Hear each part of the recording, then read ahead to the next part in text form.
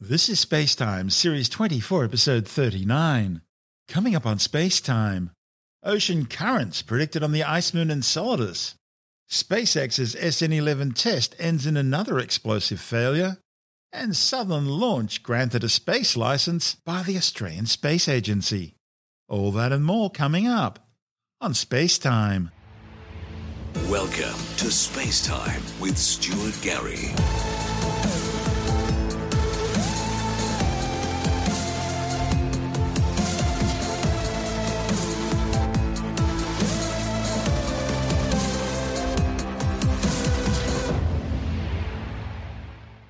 A new study claims that ocean currents are churning in the subsurface seas of the Saturnian ice moon Enceladus. The findings, reported in the journal Nature Geoscience, are based on the shape of Enceladus's 20-kilometre thick ice shell. The new hypothesis challenges current thinking that the moon's global ocean is homogeneous, apart from some vertical mixing driven by the warmth of the moon's core. Enceladus is a tiny, frozen snowball just 500 kilometres wide. That's just a seventh the size of the Earth's moon. It's the smoothest body in the solar system, as smooth as a cue ball. Enceladus attracted the attention of scientists in 2014 when a flyby by the Cassini spacecraft discovered evidence of a large subsurface ocean after water was seen spewing out of geyser-like eruptions through fissures in so-called tiger stripes in the ice near the moon's south pole. A spectral analysis of the water by Cassini indicated that it was salty. Together with Jupiter's ice moon Europa, Enceladus is one of the few locations in the solar system other than Earth with liquid water. And that makes it an obvious target of interest for astrobiologists searching for signs of life. But the oceans on Enceladus are almost entirely unlike those of Earth. Earth's oceans are relatively shallow, with an average depth of just 3.6 kilometres. They cover about 3/4 of the planet's surface, and are warmer at the top thanks to the sun's rays, and cooler at depth near the seafloor. And they have currents that are affected not just by the spin of the Earth, but also by wind. On the other hand, Enceladus appears to have a global spanning and completely subsurface ocean that's at least 30 kilometres deep, is cooler at the top near the ice shell, and warmer at the bottom thanks to heat from the moon's core. Despite their differences, the study's lead author Anna Lobo from Caltech says the oceans on Enceladus do have currents based on the Cassini measurements and observations on Earth, looking at the way ice and water interact to drive ocean mixing around Antarctica. Lobo says the oceans of Enceladus and Earth share one important characteristic: they're both salty. And variations in salinity could serve as drivers for ocean circulation on Enceladus in much the same way they do in Earth's southern ocean around Antarctica.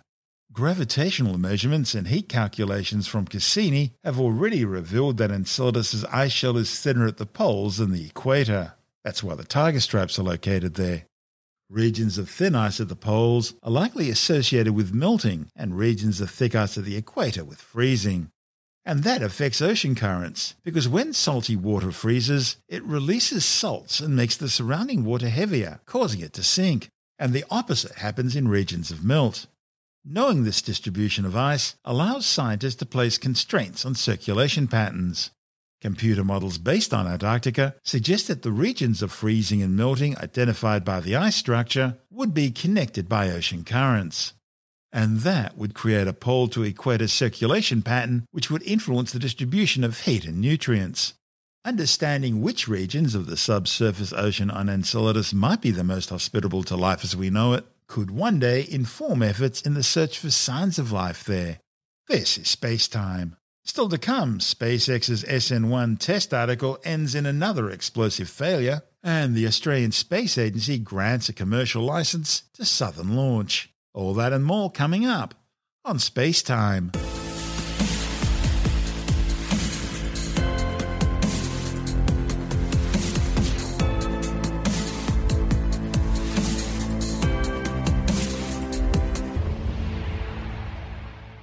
They say space is hard, and the latest SpaceX Starship test flight has once again proven how true that saying is.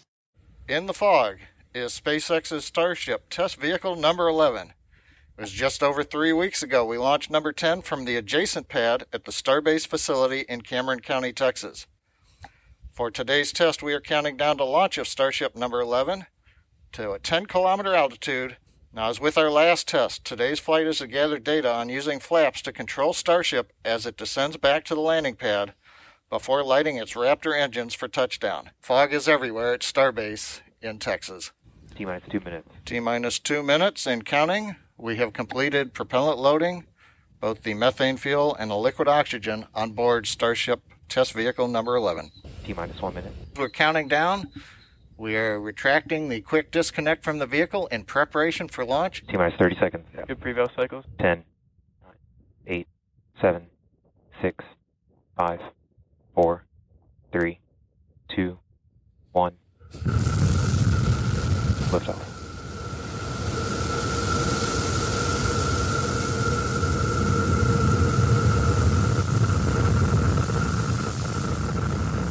Following its launch from the Boca Chica test range in Texas, the unmanned SN-11 prototype reached an altitude of 10 kilometers and began a planned series of maneuvers. T plus 33 seconds. Starship Test Vehicle number 11 ascending over Starbase in South Texas.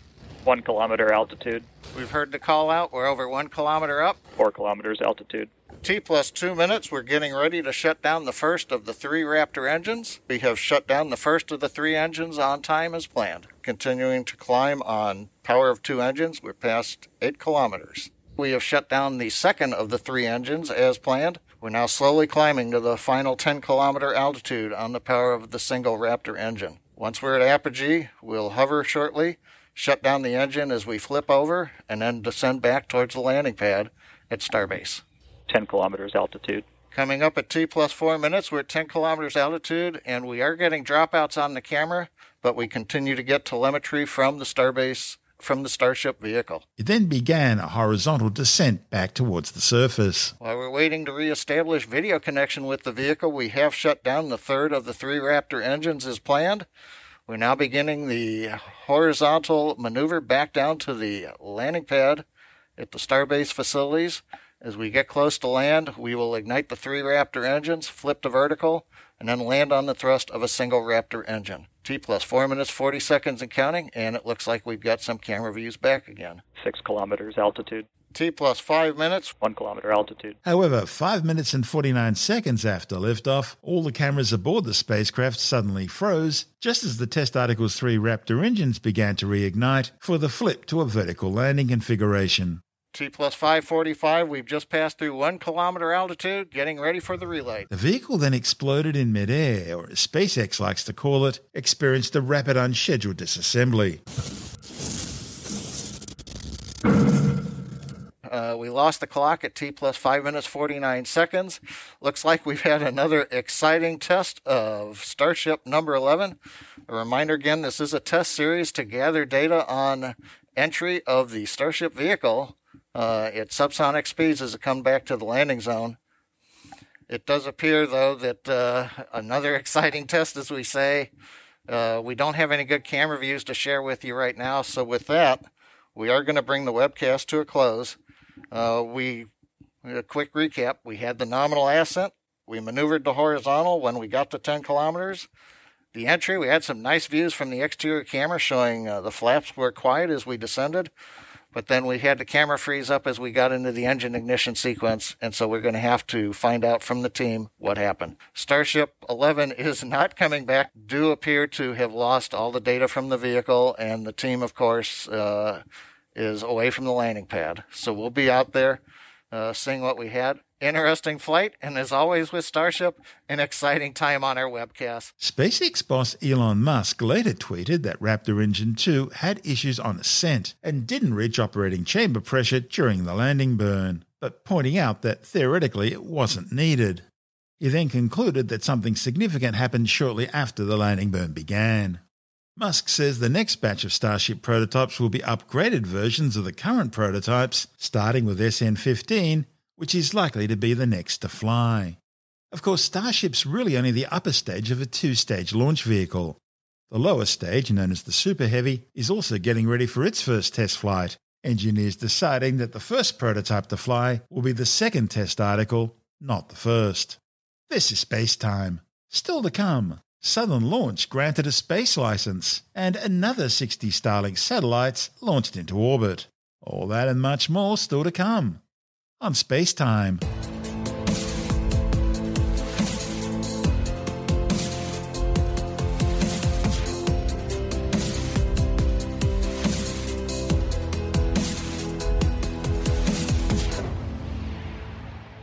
Following 2 test flights last year, Southern Launch has become the first private Australian company to secure a launch facility licence from the Australian Space Agency. The approval for the company's Canimba test range follows 2 successful launches in September last year. The Canimba test range is located 40 kilometres northwest of Ceduna on the South Australian far west coast. The licence will allow Southern Launch to fly rockets into space and recover payloads in the uninhabited desert to the north. Southern Launch is also developing an orbital launch facility at Whalers Way on the Eyre Peninsula near Port Lincoln. SpaceX has launched its 23rd cluster of Starlink broadband communication satellites. The flight aboard a Falcon 9 rocket from Space Launch Complex 40 at the Cape Canaveral Space Force Station in Florida carried another 60 satellites into orbit. The mission brings the total number of Starlink satellites launched to more than 1,385, with current plans calling for more than 30,000 satellites to eventually be flying. The mission also marked the 6th launch and landing of the same Falcon 9 first stage booster. The rocket had previously been used for the launch of the GPS-3 Space Vehicle 3, the Turksat 5A telecommunications satellite, and 3 earlier Starlink missions. Starlink is a constellation of satellites that can provide high-speed, low-latency internet all over the globe, particularly in remote areas where connectivity is limited or completely unavailable. Today, roughly half of the world's population, or nearly 3.6 billion people, don't have access to the internet. If you've been following our Starlink's progress, you'll know that Starlink beta service is now available in the United States, Canada, the United Kingdom, Western Germany, and the South Island in New Zealand. As we launch more satellites, install more ground stations, and improve our networking software, data speed, latency, and uptime will all improve dramatically. And with every Starlink launch, we get closer to our goal of nearly global coverage of the populated world. All systems are go for an on-time liftoff this morning. Once Falcon 9 lifts off of the ground, our first and second stages will separate about 2.5 minutes into flight. The first stage will then return back to Earth to attempt its 6th landing, this time on our drone ship, Of Course I Still Love You. And while that's happening, our second stage will continue on its journey. In order to get our satellites to the intended orbit today, we have 2 coast phases. We'll be igniting our Merlin vacuum engine twice, with the deployment of our Starlink satellites around the T+1 hour and 4 minute mark. Let's take a closer look at the rocket Falcon 9, our 2-stage liquid-fueled rocket. It's 70 meters tall, greater than the wingspan of a 747 aircraft. We are flying today's booster for a 6th time. This rocket first flew on the GPS-3 Space Vehicle 3 mission in November of last year, followed by 2 Starlink missions. In 2021, it supported the Turksat 5A mission in January and another Starlink mission in February. The bottom 2/3 of the vehicle is the first stage. The first stage's job is to accelerate the vehicle through the Earth's atmosphere into space with the help of 9 Merlin engines at the base of the rocket. And on top of the first stage is the black carbon fiber inner stage. And then on top of that is the Falcon 9 second stage, which has a single Merlin vacuum or MVac engine. Once the first and second stages separate about 2.5 minutes into the mission, the MVac engine will ignite and carry the Starlink satellites into an elliptical orbit around the Earth. And at the top of the rocket, a large nose cone, that's where the stack of Starlink satellites are safely enclosed. The fairing protects the satellites from aerothermal heating, aerodynamic loads, and contamination during ascent. Once we reach the vacuum of space, we will jettison the fairing halves as the second stage continues its journey into orbit. It will be the second flight for today's fairing, and we're going to be attempting to recover each half again in what we refer to as a wet recovery, which just means that we'll be retrieving each from the water. Falcon 9 has been loading propellant since the T-35 minute mark. We use a rocket-grade kerosene known as RP1 for our fuel and super chilled liquid oxygen, or LOX, as our oxidizer to power Falcon 9. Currently, RP1 and LOX are nearly fully loaded on both stages, and LOX will continue to be topped off right until the final minutes of the countdown. The latest weather report is 90% favorable for liftoff, and weather conditions also look good for booster recovery as well. With that, the vehicle, satellites, weather, and range are all looking good for an on-time liftoff just a few minutes from now. Falcon 9 is now moving into the final stages of the countdown. We're currently waiting for the Transporter Erector, or TE, to retract away from Falcon 9. First, the TE clamp arms will open up, and then the Transporter Erector will begin to retract away from the rocket slightly. And you just heard the call out that we are beginning that process. At T0, the hydraulics will pull the TE farther away from Falcon 9 as it lifts off. The Transporter Erector has a couple of jobs. It provides liquids, gases, electrical connections to the second stage, as well as air conditioning to the payload fairing. Clamp arms are now open at the top of the vehicle. Falcon 9 is in startup. This means that the rocket's autonomous internal flight computers have taken over the launch countdown. The range has cleared the surrounding ground, water, and airspace and are also green for launch. This is the 9th mission for SpaceX in 2021 and the 23rd Starlink mission. Falcon 9's in startup. We are in startup. This means that the first and second stages are beginning to pressurize for launch. In just a few seconds, we should hear the launch director give the final go for launch. Falcon 9, Starlink LD is go for launch. All systems are a go for launch. Let's listen into terminal count and watch as Falcon 9 takes our 60 Starlinks into orbit.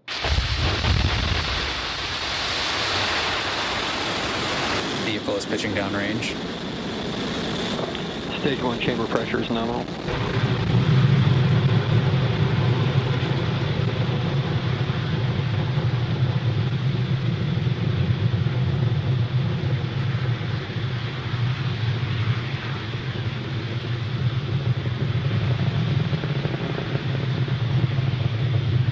Power engine telemetry nominal.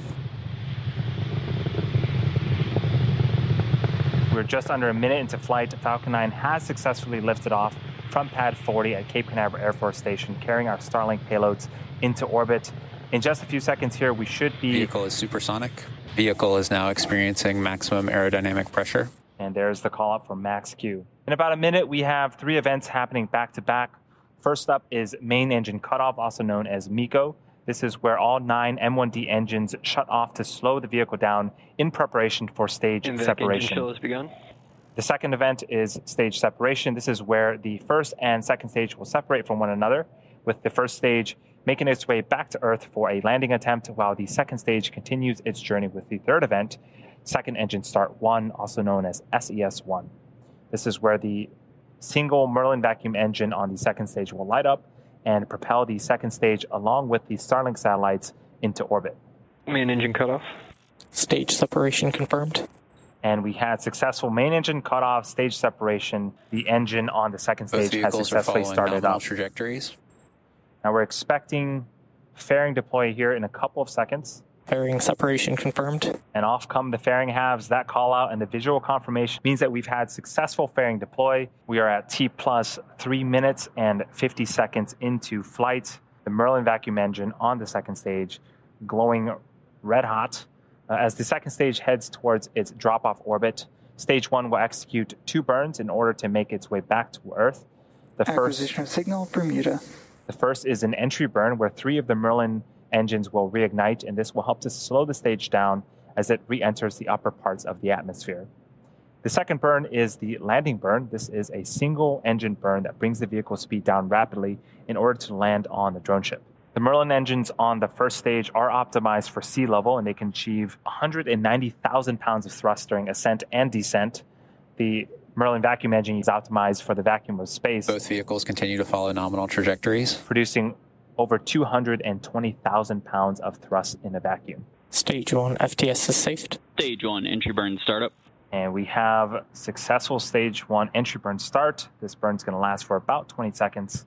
Stage 1 entry burn shutdown. Both vehicles continue to follow nominal trajectories. 4 hypersonic grid fins have deployed near the top of the first stage. The Stage 1 uses nothing but these grid fins for steering as it makes its return back to Earth. They orient the rocket during re-entry and guide the rocket during descent. During the entry burn, the first stage landing legs will deploy. We have 4 of them on Falcon 9 first stage, and they're made up of state-of-the-art carbon fiber with aluminum honeycomb. They're placed symmetrically around the base of the rocket and will deploy just prior to landing on our drone ship today. Stage 1 landing burn startup. Now we're waiting on second engine cutoff of the second stage, and then shortly after that, we're expecting to hear confirmation of a good orbit. SECO. Expected loss of signal, Cape Canaveral. Nominal parking orbit insertion. Stage 1 landing confirmed. We did indeed land the first stage. That is the sixth.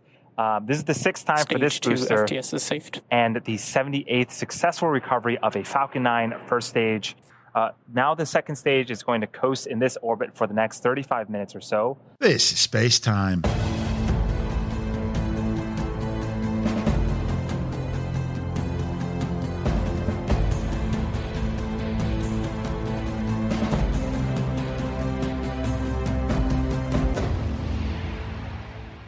And time now to take another brief look at some of the other stories making news in science this week with a science report. A new study shows that chemicals present in white button mushrooms could slow the progression of prostate cancer. The male sex hormone androgen promotes the growth of prostate cancer cells by binding to and activating the androgen receptor, a protein that's expressed in prostate cells. But a report presented to the Endocrine Society's annual meeting suggests that white button mushrooms appear to suppress the activity of the androgen receptor. Scientists had previously conducted a phase 1 clinical trial of white button mushroom powder in patients with recurrent prostate cancer, which indicated that the mushrooms reduced the level of prostate-specific antigen in the blood with minimal side effects. A sudden change in blood levels of prostate-specific antigen in men may indicate the existence of prostate tumours. The new research found that white button mushroom extract suppressed antigen receptor activity in prostate cancer cells, but scientists are yet to determine why it's happening.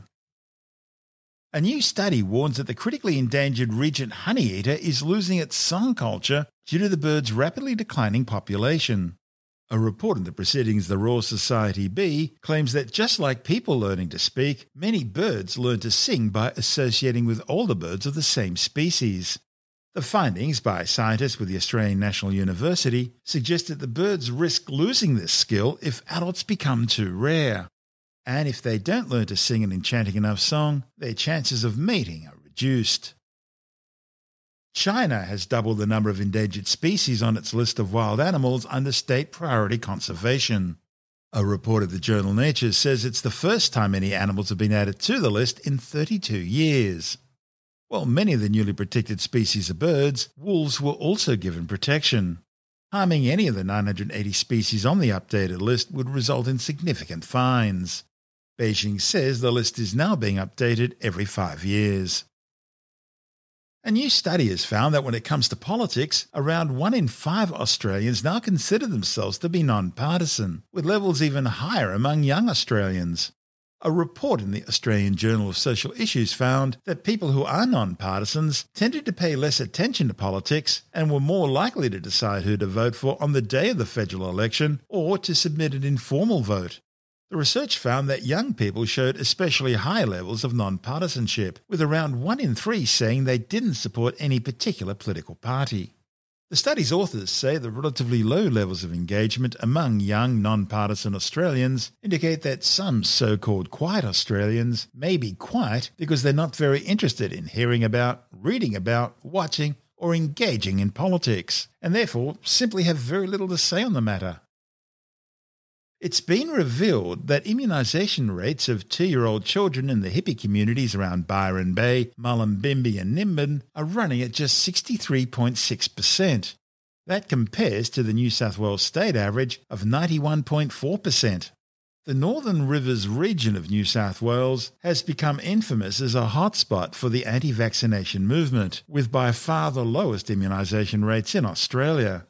Tim Mendham from Australian Skeptics says those decisions carry real and sometimes fatal consequences for the most vulnerable, with young children dying of preventable diseases. Mullumbimby is sort of like a hippie New Age area that a lot of people from the 70s and things moved up there to get away from the rat race, and fair enough. And they took a lot of their New Age ideas and everything, and some of those fine, some of them are not. They are very, very strongly anti-vaccination for various reasons. Obviously, they just see it as part of the big pharma conspiracy, etc., and they're prone to all the conspiracy theories and that sort of thing. The trouble is that the vaccination rate, therefore, in the area, now not everybody up there is a New Ager by any means, but there's a lot of people who've been up there a long time, lived most of their lives or all their lives up there for generations, populations perhaps, but the vaccination rate in that area overall is about 60%, which is the lowest in Australia. A lot of places in Australia, state averages, etc., are often in the 90s. 92, 93, 94, 95, which is a good number for getting herd immunity. But when you only get 60%, you've got a lot of problems with diseases coming in. And that was particularly the case with some babies. One in particular who died after a few weeks of being born because they can't be vaccinated. Well, at that stage, they couldn't be against whooping cough or pertussis. And they caught that from obviously someone within the community who hadn't been vaccinated and with dire effect, as bad as you can think. So what happens now, it would tend to be with whooping cough, is you can get a vaccination during pregnancy for the mother. That helps give the baby some sort of immunity. But the trouble is, there's a lot of people who can't be vaccinated. They're compromised immunity, which means not through any fault of their own, not through any choice. It's just that their body won't take it, so they can't be vaccinated. So you have to rely on everyone else being vaccinated to protect them. And everyone else who doesn't get vaccinated is probably doing it by choice. And if you get a high enough percentage of them, diseases such as measles and pertussis and things, mumps, things like that, which are vaccine preventable. Now, not all vaccines. Vaccines have a variable efficacy rate. There's none that is perfect. Some people do have reactions to them, sometimes bad reactions. But overall, it is better to be vaccinated than not, because the effects of getting one of these diseases can be a lot worse than getting minor symptoms, whatever they might be, through immunisation. So when you get a lot of people gathering together, unvaccinated, you're just asking for trouble. It's a dangerous situation to be down that low in the vaccination rate, and that's the lowest in Australia. That's Tim Mindham from Australian Skeptics.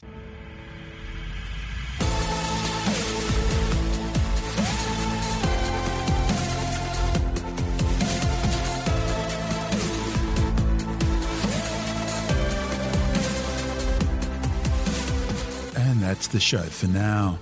Spacetime is available every Monday, Wednesday and Friday through Apple Podcasts, iTunes, Stitcher, Google Podcast, Pocket Casts, Spotify, Acast, Amazon Music, Bytes.com, SoundCloud, YouTube, your favourite podcast download provider, and from spacetimewithstuartgary.com. Spacetime's also broadcast through the National Science Foundation on Science Zone Radio and on both iHeartRadio and TuneIn Radio.